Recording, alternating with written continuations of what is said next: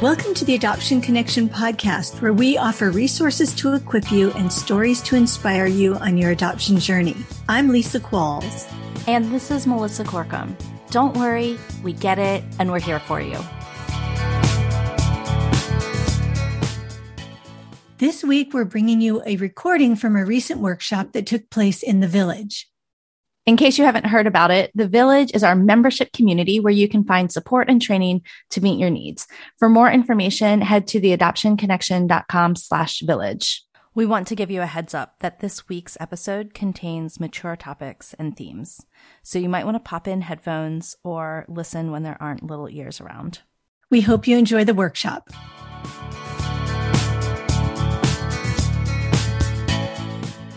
I'm so excited to be here. This is actually one of my favorite topics, mostly because when I was searching for answers about this specific topic, I had very few people that understood what was going on and were not quick to label these children as predatory children. And I put that in quotations. So they saw what looked like sexual dysregulation, and the only terms they had to understand that were, oh my gosh, this child's a threat.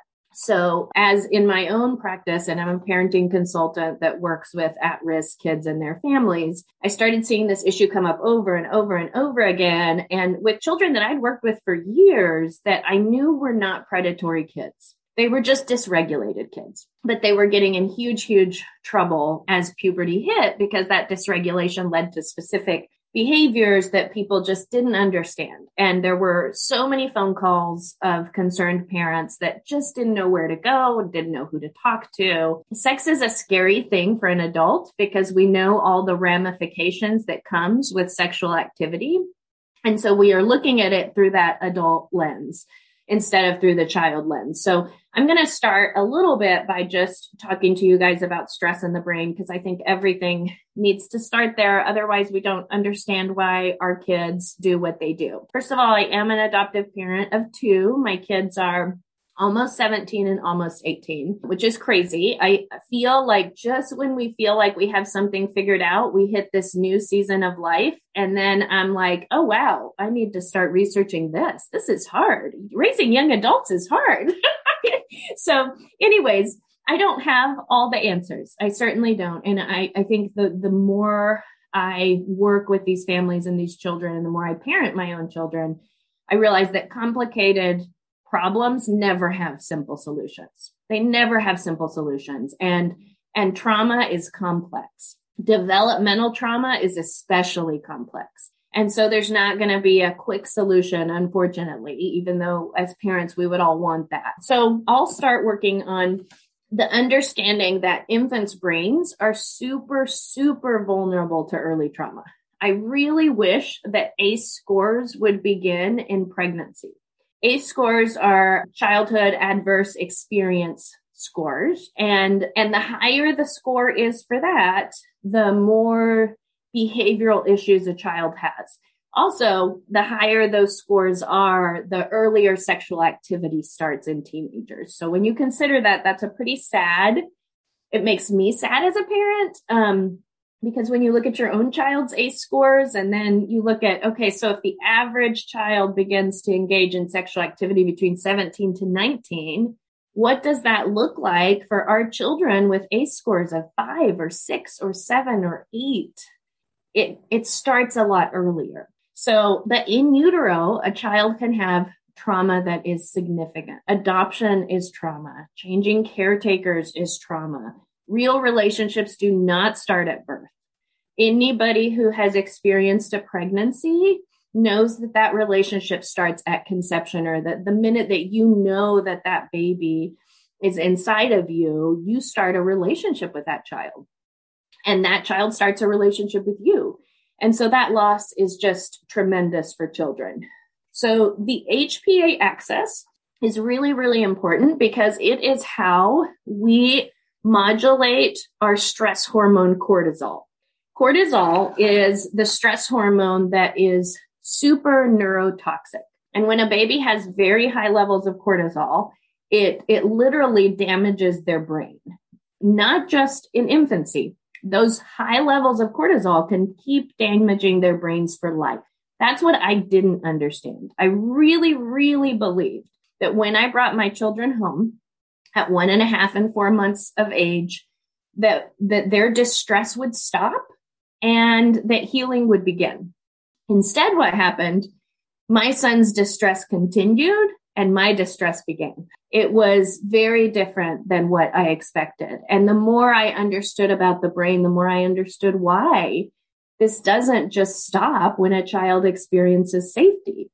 So the hypothalamic pituitary adrenal axis, let's pretend it's sort of like a dam that's holding back the stress. It doesn't even start forming. It doesn't even start building until the child is 6 months of age outside of the womb. So we've got 14, 15 months where the child has zero protection to stress. Zero. Any stressful situation can become neurotoxic when the child doesn't have that safe person to help them co-regulate. Any stressful situation. And so, they just don't have any protection. Now, at 6 months of age, if a child has been really, really well cared for and protected and loved, they have a little bit, they have a boundary. They don't have a huge boundary, but they have a boundary that protects their brain from stressors. Of course, you're still protecting their brain from stressors. But what happens with kids with early trauma is that dam is not there. And so the village is flooded, right? It's just flooded, which is really sad. So this is, if you guys can imagine, I created this myself. I'm very tech savvy. Excuse me, I have a cold. So this is how I explain stress to people because it makes sense to me. And I'm not a scientist. If you have too low levels of cortisol, you are underreactive. And that's not typically what we're looking at in our kids, except sometimes in adulthood, their adrenals will crash and they will become underreactive. And then we see some depression and things like that for kids that used to be hyperreactive. But if you have a normal level of cortisol, we see here in this green line, you're only going to hit alarm if something happens that you feel like is a threat to your life or a threat to your children's life or a threat to your way of life. So an example of that would be you get in a car wreck. Even a small car wreck tells the brain, oh my gosh, I could have died, right? So you're going to go into this fight, flight, freeze. Food can be any substance. It can be alcohol. It can be drugs. It can be sugar. It can be, any substance that we take in. Nicotine. Fornicate is one that we see starts in puberty a lot of times. And then there's also faint. And there's also another one, but we're going to talk to these about these right now. So a person with normal cortisol levels is going to hit alarm on occasion, but I would say it's probably, twice a month. If that, they watch their child fall out of a tree, they hit alarm. They think, their child is 15 minutes late from coming home. They hit alarm. If you're like me, oh my goodness. Just the other day, I sent my daughter out to walk the dog and I didn't feel like she had walked the dog long enough. So I sent her out to walk the dog again. Well, then I felt like it had been too long since she'd been walking the dog. So I hit alarm. That's a parent for you, right? She's like, Mom, you told me to walk the dog longer. I'm like, I know. I just got scared. I felt like it was too long. So that's a normal level of cortisol. Children who are adopted almost always have high levels of cortisol, or who have endured early trauma. And that doesn't mean that they are behavioral issues. It doesn't. It just means that they're going to hit alarm more frequently. And so we look at the high level of cortisol here, and that's the kid who really generally does okay, but they get into second grade and they have that teacher who's just not nice and yells at other kids. She doesn't even have to yell at them. She yells at other kids. And they're in alarm all year.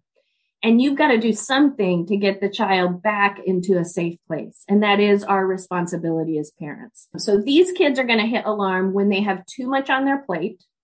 So maybe it's a child who has, 4 hours of gymnastics after school. I'm I can't even imagine that, but there have been times that families have come and it's really just a matter of, let's take this off the plate. And then the child is able to function because they're not in an alarm state all the time. But then we have kids who have extremely high levels of cortisol. And that's like my son.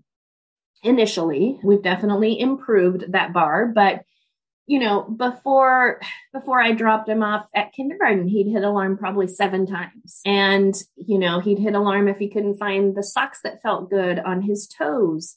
He'd hit alarm if there weren't Cocoa Puff in the pantry. The food was, we would hit alarm about food every morning. He'd hit alarm because he had to wear a jacket to school. Every little thing of the morning caused us to hit alarm. And those are the kids that when they go into puberty, it's a lot more challenging. It just is. The higher the cortisol level that a kid has, the harder it's going to be to get through life. And there's ways to adjust that bar. We can't talk about all of those things today, but there's definitely ways, reducing technology, getting lots of physical exercise, neurofeedback, and some specific brain stuff. There's ways to adjust that bar. But in general, when you start out with a kid who's an extremely high at the age of 4, you're going to have a lot of struggles with that child at the age of 14 and 18 and 22. And that's sad. But in general, even if there's improvement, in general, that's how it's going to be. Now, we all have an alarm state. Mine is fight. If my child falls out of a tree, I scream at them. It's highly therapeutic. I mean, I literally am like, what were you doing in the tree? That's what I do. Mine is fight. Luckily, I don't hit alarm very often. So my kids don't see that side of me very much. But when I hit alarm, I go into complete fight mode, probably also food mode. I lost 80 pounds a while ago because I would go into food mode too much. So your child has an alarm state. The children that I see right away are the fighters. Those are the ones that I typically see between the ages of 4 and 8. And the children that I see later are the freezers.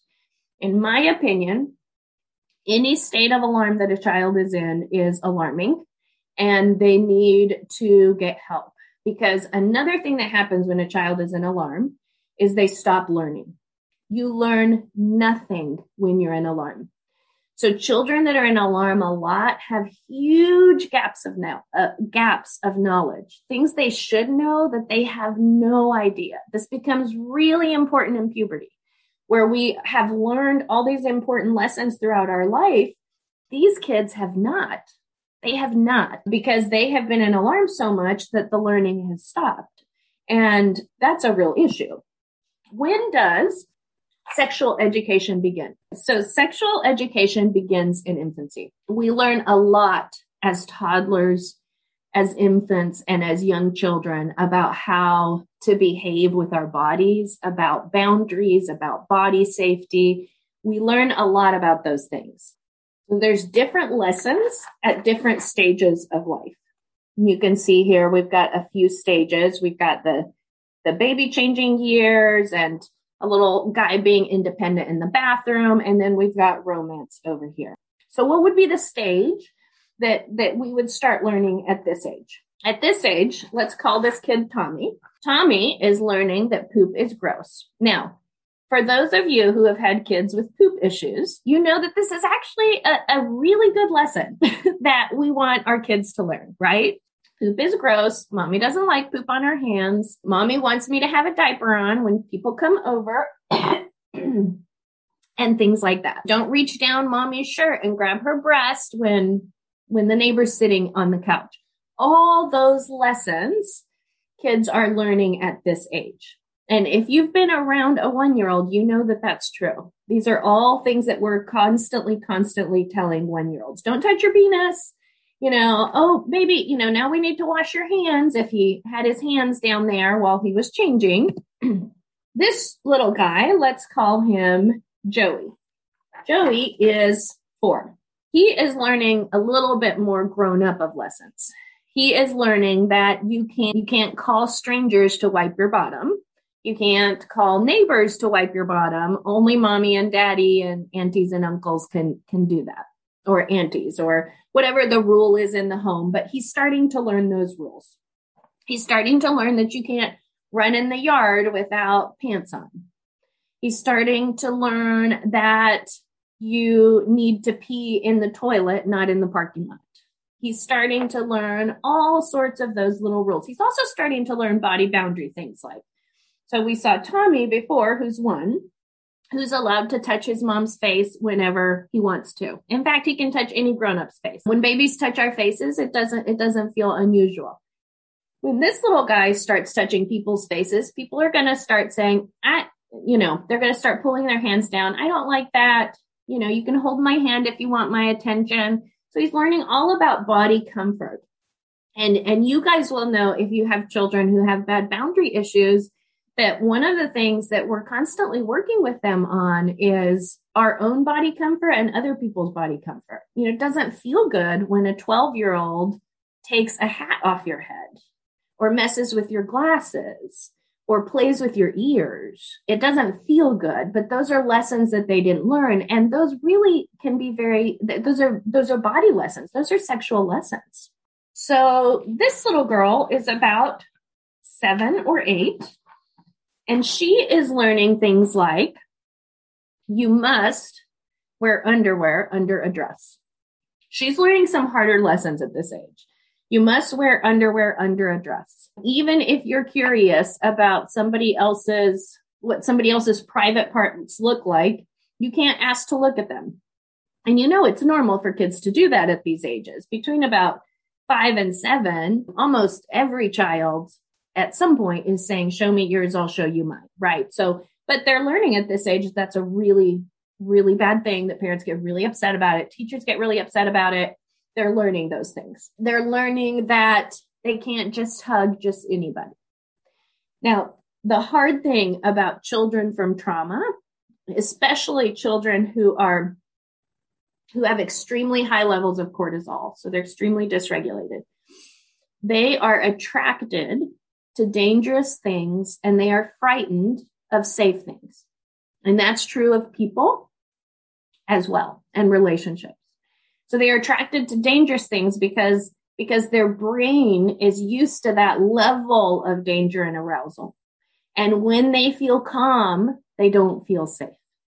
And so we've got lots of things here that are going on for these kids. So I'll tell you a little bit about the adolescent brain. It is going through more changes than at any other time in a child's life, except for that first year of life. And then in toddlerhood, we also go through a huge, huge change. So the earlier a child presents with issues, the more serious the issues typically are. But the times that children present with issues are typically times where the brain is going through major changes. So we see a lot of children that present with issues in those toddler years, and think about diagnoses like autism and things like that. And then we also see a lot of children present with issues, particularly mental health issues, in adolescence. So the reason for that is because we already have, let's say for our own trauma kids, they already have high levels of cortisol. And testosterone increases cortisol levels. So even for families who have managed to really kind of find a sweet spot, and their kids are, 8 to 11 and things are going okay, and they've learned how to manage their behaviors, and they learned how to de-escalate situations and that sort of thing. A lot of times, when testosterone kicks in, which kicks in puberty changes for girls and boys, then cortisol levels are going to increase regardless. That's hard. It's a hard season of life for the kids because they become very stressed. Not only that, but the brain is pruning, which means it is killing cells. It is killing neurons so that the brain can function more efficiently. The same thing happens in the toddler years. So, but when you have too high levels of cortisol, it's the pruning, the killing of those neurons takes a whole new kind of, instead of like pruning with some little shears, how you can go out there and trim a bush.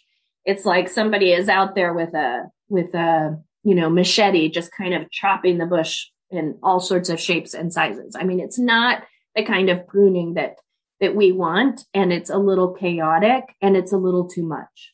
And so sometimes kids end up with too few of those neurons. So it's just a hard season. It's a really, really hard season.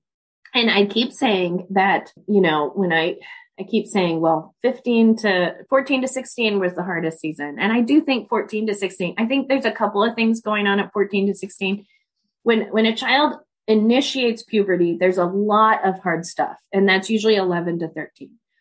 But what kicks in between about 14 to 16 is some identity things. So here is a child who needs you desperately, but their developmental job is to push you away.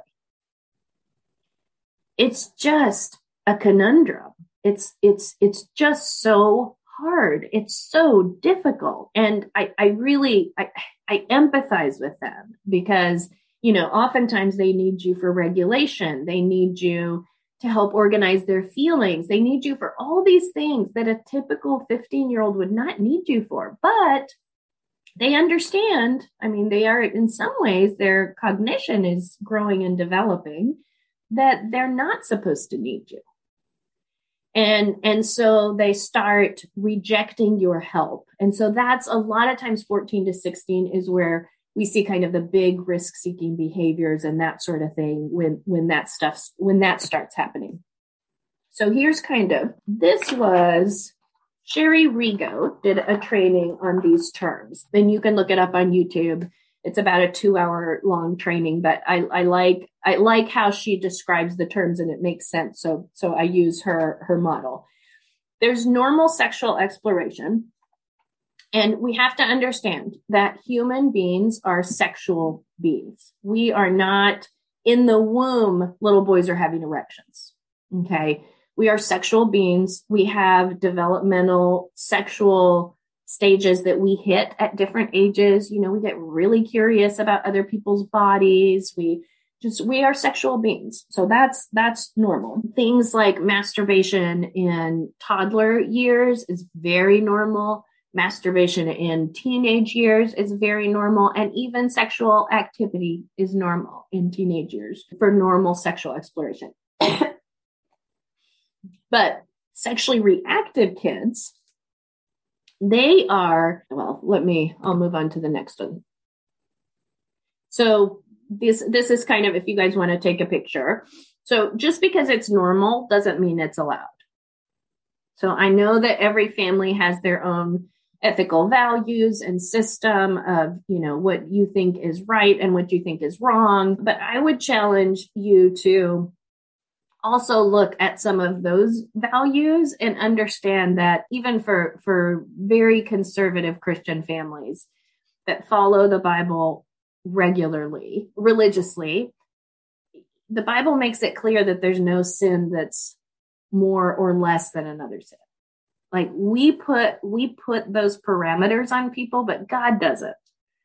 So for him, sexual sin is the same as eating too much and not taking care of our bodies. It just is. We're the ones who have different expectations on that, not him. So this stuff is normal for the developing child. What happens with trauma kids is that, and this is Dr. Karen Purvis used to say this all the time, the social emotional age of a child with complex trauma is half their chronological age. Okay, so let's say, we've got over here on the right, we've got a child who's 12 and probably taller than his mom by now, but socially emotionally, he's like a 6-year-old child, like the child on the right, still needing his mom's support and hand-holding in a lot of areas. So what would that look like if a 12-year-old child who was socially, emotionally 6 had an erection at school? Because that's what happens, right? Spontaneous erections start and kids have to learn how to deal with them. It's not complicated for a child who has normal learning and learns vicariously from the environment. They understand, I better not show this to the teacher, right? They understand that. But our kids who have been in alarm their whole lives or a big part of their lives do not understand that. So what would a 6-year-old do if they had a spontaneous erection? Probably show it to the other 6-year-olds in the class. Maybe show it to the teacher. Maybe talk about it. What would a 6-year-old girl do if she started her period? I mean, she would probably talk about that too. Maybe make inappropriate jokes about it. Maybe show people her pads. So these are all things that we have to consider as far as, what can we expect and how can we close the gap between the learning they have and the learning they need in order to do this. And it's also normal at these ages, at the age of 6, social emotionally, to really have a crush on the parent of the opposite gender. So I see this a lot in kids that are starting puberty. And it doesn't mean it's inappropriate. Sometimes it's just, your son wants to hold your hand instead of have daddy hold your hand. And he's 12. Obviously we want to immediately, if it's something that crosses the line, but most of the time it doesn't cross the line. Most of the time it literally is like a 5 or 6-year-old crush. And it needs to be treated like a 5 or 6-year-old crush. Normal at 5 or 6, but when it happens at 12, parents get really alarmed. I remember when my daughter was 5, she's very typical developing. And when she was 5 and realized that her daddy was already married to me, she cried all night. Apparently she hadn't realized that daddy was already married, and she was just devastated. She was like, "You didn't tell me you had married my daddy." Because at that age, it's totally normal to have a crush on your dad. Now, for my son, it happened when he was about 12. And for him, it was, he wanted to hold my hand. He wanted to sit with me during the movie. He didn't want my husband to hold my hand. It was very innocent. And we just had to kind of walk through that, just like we did with her when she was 5. So we have to look at that, and we have to treat their social emotional age and their cognitive age, which is where it gets really difficult when we're talking about our kids. Okay, so let's talk about sexually reactive kids. Excuse me. So here's where sexual behaviors become out of balance with their peers. So most are self-stimulating, but they may be done in close proximity to others. So an example of that would be maybe every 12-year-old boy and probably every 12-year-old boy who could access pornography, who has the opportunity to and doesn't, knows how to and wants to, is going to occasionally access pornography. But the sexually reactive child might do it while they're sitting across from you at the dinner table. They might do it while they're sitting in the doctor's office on grandma's phone or something. So you see, it's like, it's not that they're doing really, really different things. It's that they're doing them indiscreetly, and and that makes people really alarmed. They may ask other children to do sexual things with them, but there's no attempt to threaten them. None at all. And sometimes kids, a lot of times, another thing I've seen is because they didn't do the things at 5 or 6, like show me yours, I'll show you mine. Some kids just miss that stage completely when they're in alarm all the time, but then they get to 11 or 12 and they want to do those things. There's typically very little difference in age, and requests are not typically made of siblings. And when the child is caught, they experience lots of guilt, shame, and anxiety. Like they get it. Now they might do it again and again and again and again. So we're looking at the frequency of the behaviors, and the discretion of the behaviors are very different with the sexually reactive child than the normal developing sexual child, if that makes sense. So we're looking at frequency and discretion. So these are the kids that, they will be in middle school, and all middle school boys are telling jokes about, I don't know, let's say that their English teacher has great boobs or something. I mean, middle school boys. So let's say English teacher has great boobs. Middle school boys have been talking about these boobs for years, since the teacher came. But your child says something to the teacher about their boobs. Okay. The other middle school boys are not doing that. They're being more discreet. They're giggling in the bathrooms. They're just being more cautious. But the child from early trauma who hasn't learned those cautious lessons, who doesn't have good impulse control, is going to say things that make people uncomfortable during this season. And they have to be taught not to do that. And it has to be a really, really purposeful teaching. You have to teach them that when you're watching a movie with them and they laugh at the dirty jokes, but the whole family is sitting there watching the movie, that makes everybody uncomfortable. There just literally needs to have conversations about that stuff all the time. I don't know that I love this term, but I haven't thought of a better term, so this is the term that we use. I don't like the extensive mutual sexual behavior definition of it, because usually it's one child that is really pushing for the sexual activity. Now, this is where it gets more concerning. This is where education and therapy is often not enough. You need to seek out very specific niche therapists who know how to work with kids like this. These are kids who are always seeking out sexual behaviors are the way they connect with other people. Okay, one more point about this one. Sexually reactive kids, you typically don't start seeing this activity until puberty. So developmentally, it's happening at the right time. It's happening more intense in frequency and discretion and that sort of thing. But developmentally, it's happening at the right time. With these kids with extensive mutual sexual behaviors, it usually is happening kind of throughout the childhood. I don't work with these kids because I don't feel like I have the expertise to work with these kids. I do believe that therapists and child advocacy centers who work with predators and victims are much better at dealing with these kids. So this is where children participate in the full spectrum of adult sexual behaviors. Sex is the way they approach play. So like every time a parent is turning around, the child is like behind the couch trying to see other kids' private parts or something like that. Sex is the way they relate to peers. Sex is the way they make friends. They're much more resistant to treatment because of this. And they often don't have that sense of guilt, shame, embarrassment at the end. So these kids need supervision all the time.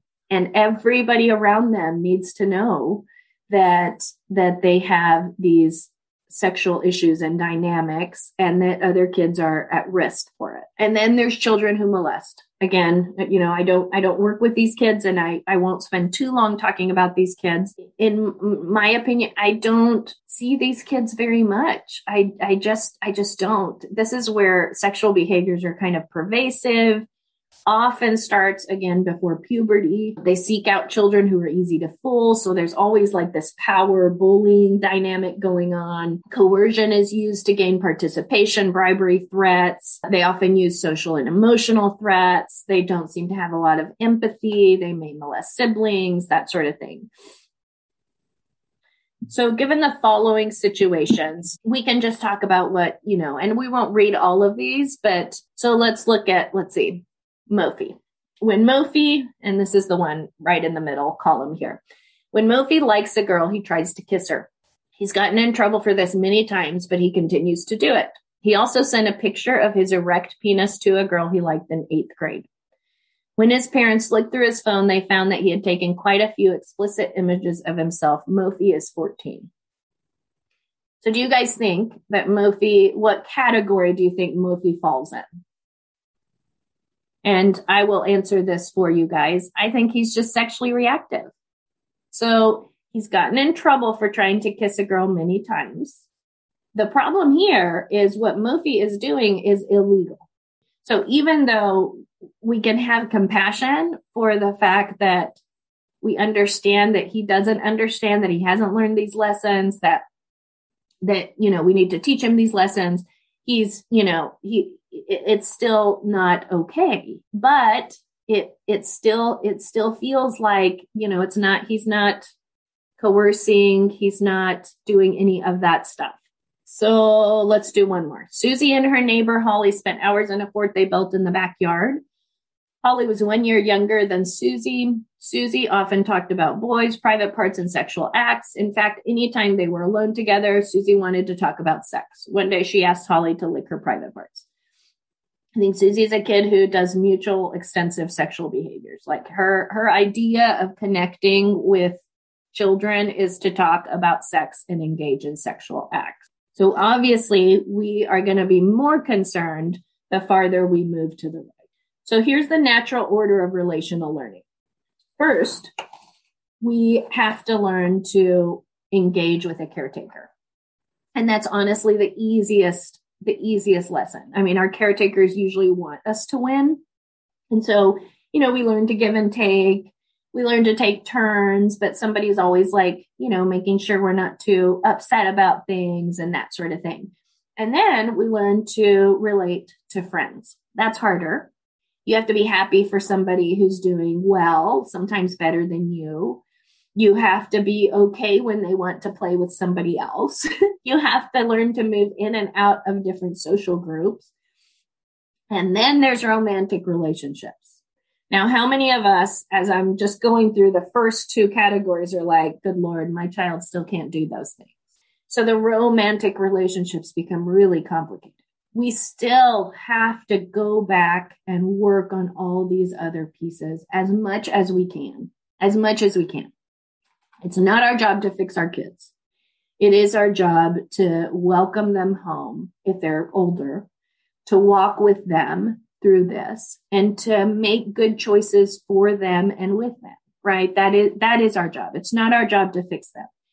Broken children become broken teenagers who engage with broken adults. So one of the harder things of parenting older kids is that, the relationships that they bring home may be so far from the relationships that you were wanting your child to have. They still need relationships because the single greatest risk factor that young adults and teenagers face is loneliness. I encourage you to lower your standards for your friends, your children's friends and girlfriends or boyfriends, because as long as they are safe, they don't have to share your values to be protective factors for your child. They don't have to share your values. Okay. So I don't have too much time left, but I do want to talk about what do you do when you have a child who is sexually reactive? You have to have different concrete rules. This is not the home you grew up in. If you grew up in a really typical home, I grew up with 4 brothers, and I never heard my brothers say anything inappropriate, ever in my entire childhood. I never heard a snicker that I thought was sexual, nothing. This is not the home you grew up in. So in my home growing up, my brothers were, they would share a bathroom to get ready, and there were 2 or 3 in a bedroom at a different time and that sort of thing.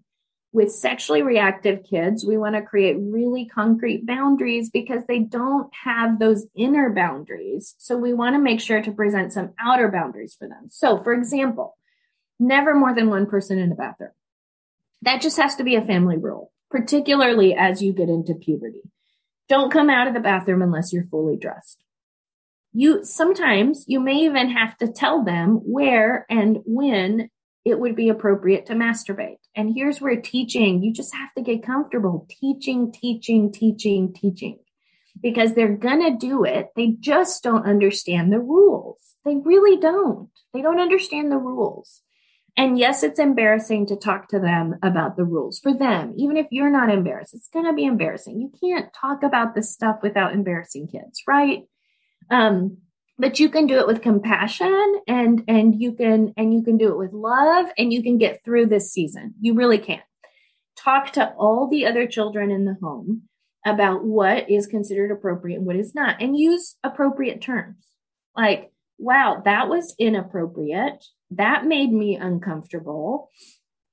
I don't want to see that again. And everybody needs to understand what that means so that the other children can come and be like, that made me uncomfortable, or that was inappropriate, or that sort of thing. Concrete rules around body stuff. Really concrete rules around body stuff. And really for dysregulated kids, for kids that start out high on that cortisol bar, I encourage never, ever, ever share bedrooms. I know it's hard. We live in a small house. I know it's hard, and we only have 2 children. So I appreciate what other people are dealing with. But even if a person turns 1 bedroom into 2 bedrooms, I really think that's part of learning the concrete boundaries that our kids need. So how much detail do kids need? These resources can be found in Vanderbilt Peabody's Institute, and this is for developmentally challenged kids. I find these to be the best resources to teach our kids about puberty because they literally break down everything that could possibly happen. So this picture on the left is showing a little boy who's having a spontaneous erection, and it's giving them different options of what they can do to cover it. You can hold a book in front of you. You can take a jacket to school and tie it around your waist. What can you not do? You cannot talk about it with other people. You cannot, and so we kind of just spell it out. It also spells out not how, but when to masturbate, to do it privately, that you can do it in your bedroom or in the bathroom with your door closed, and you need to wash your hands at the end of it to keep your body safe. And you never want to have somebody else in the room with you at the same time, so we kind of go through those rules. Again, there's so many pictures. I really like this resource. And most books about sex for kids and teenagers are ridiculous in the amount of words they use. Oh my word. You cannot get even books that are made for a 4-year-old. I can barely get through because they're so boring. What I like about this is you can just print it out and talk about one thing at a time. And you're not overwhelming them with words and details. You can have those books as a resource as well. But this is really just, what do you need to do today so that you don't get in trouble tomorrow? It's much more simple. Hygiene. Hygiene is just hard. It's so hard. And again, I want you to remember that they didn't learn the vicarious lessons that other kids learn. And so, I used to have people tell me who were not raising a child with complex trauma. Oh, once they start getting interested in girls, they'll figure it out.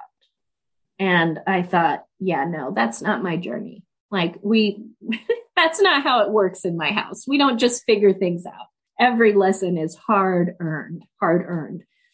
If hygiene is a control issue, the only way you can manage it is by releasing control. The only way. And that's hard, but it's doable. But if hygiene is really a learning issue, if it's really a lack of skills, then take the time and teach the skills, but do it kindly, because as soon as you get kind of escalated, your child will stop learning. And so whatever, it might take 6 months. It might take 3 years, but they can learn. Everybody can learn. Everybody can learn. You just have to do it in a way that they can learn. So pornography is a huge, huge issue. And when you think about when I grew up, I would have had to assumed a huge risk to get my hands on pornography. I never did, by the way. I just, it wasn't that easily accessible and nobody ever presented it to me. And so, but it would have been a huge risk. I would have had to somehow go to some store, maybe steal it or buy it. And boys traditionally have been engaging in those risks much longer than girls. But today, there is almost no difference between the girls that look at porn and the boys that look at porn, or the ages that they start looking at porn, because it's in your hands. You can literally access it almost any time that you want if your child has a device. And even devices like DSs or things that you don't think a child can get on the internet with, they're getting on the internet with. And I'm not technologically savvy. So even, I think that as parents, we are responsible to only give our kids good gifts. And I take that very seriously. I'm not going to give my child something that's going to hurt them or that they cannot manage. So there are phones that are made for kids. And there are phones that are made for teens that have no access to the internet. But any of us who have parented a teen for long enough knows that if they want to get access to another phone that they will find one, right? They'll find one in your closet. Their friend will give one to them. They'll find one at school and steal it. They will find access to what they want to find access to. I still think as parents, we are responsible not to provide something that is going to cause our child to have big issues. And if we're not providing it, they're probably accessing it less. So there are protections. They're not foolproof and they're not completely, safeguarded, but we still need to try our best. There are protections that we have a device that tells us when a new device is in the home. And so we've been able to catch devices that way. It's not, like I said, it's not 100%, but it's better than nothing. And so we really are responsible for that, because porn, it doesn't matter what your religious belief is. People understand that porn is not good for healthy sexuality. It just isn't. It's not good for healthy sexuality. It's not good for healthy relationships. The expectations, the violence in it, the degrading pieces of it is just not healthy for our kids. And so our kids, we are in an age where they are getting tons of sexual information and zero sexual education, almost zero. They think they know it all because most kids are accessing porn between the ages of 8 and 11 for the first time. They think they know it. They don't. You have to talk about pornography with kids. Watch some TED Talks on it. There's some amazing TED Talks on the effects of porn in the brain. Make it a school assignment. Talk about pornography. It's a really important thing that we have to talk about. So the adolescent brain and addiction, and this includes pornography, but other things as well. And here's the thing about sex and things like pornography, orgasm basically releases oxytocin, which is the best way to cancel out cortisol. Oxytocin literally kind of cancels the effects of cortisol. So of course, a child with excess levels of cortisol, once they discover that, it's going to be a hard thing to stop seeking it out, because it's like the remedy. It's not. It's the remedy that creates lots of issues, but it feels like an instant remedy to their stressed out situation, their little stressed out brains. The problem with the brain and addiction is that any addiction that starts in adolescence is so much more damaging and hard to break than an addiction that starts past the age of 25. So people who become addicted to vapes, for instance, which are so easy to get now at 14, it's so much harder to break that addiction than if they started vaping at 30. So that's why we want to teach our children about their brains. We can't control everything they do, but we want to teach them about their brains so that they know how this is affecting them as well. So handling cell phones and devices, I wish I had an easy answer to this. Again, I think for us personally, we just decided we're not providing anything that is going to hurt our children. So what that meant for us is one of our kids got a phone in high school. I don't love phones, but so, we actually waited till they were in high school, and the other one pays for their own phone now. Okay. That's what felt right for us. So you guys, I think it's way too much to expect for a child with normal development to have a phone at 12 and 13, much less one of our kids. It's too much to expect. There are so many phone conflicts that are going on. There are phones, like I said, if it's a phone just for communication, there's a couple out there that work for that. But I'm talking about social media and that sort of thing. If we keep having the same conflict over and over again, the easiest thing is to remove that point of conflict, right? Because it's not good for relationships. It's not good for family environment. It's not good for anything. So that's my take on phone stuff. Social media is, again, if your kid wants access to this stuff, they're going to find it. They're going to make their accounts. So we need to be talking about it. We need to be assuming that they're risk takers online, just like they're risk takers in real life. And we need to be talking about some of these things and what the risks are. Even if we don't know everything that's going on, we need to be having these conversations. This is my last point, and then I'll end.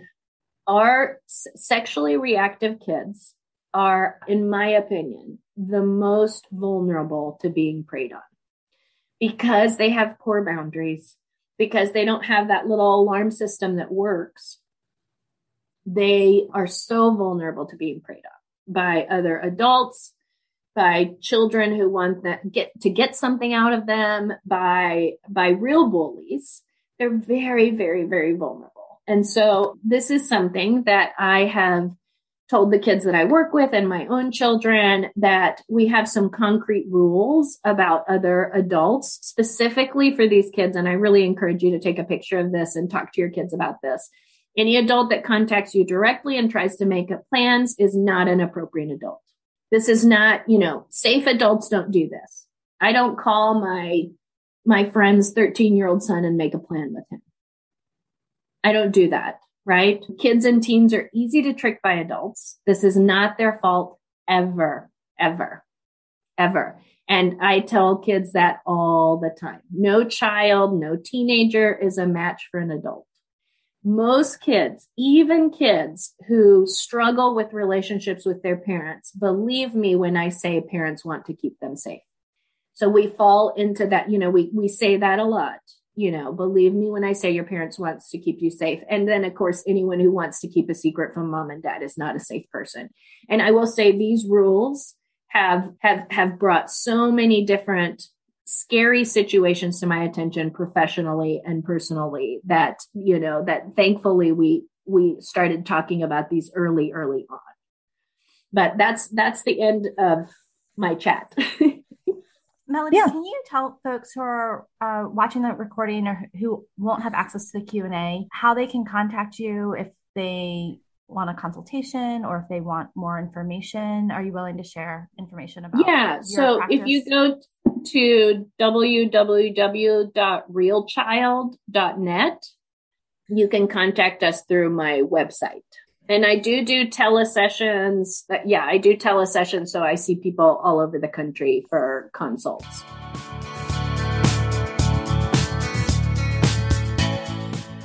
We are so thankful for the amazing guests who share their wisdom and expertise in the village.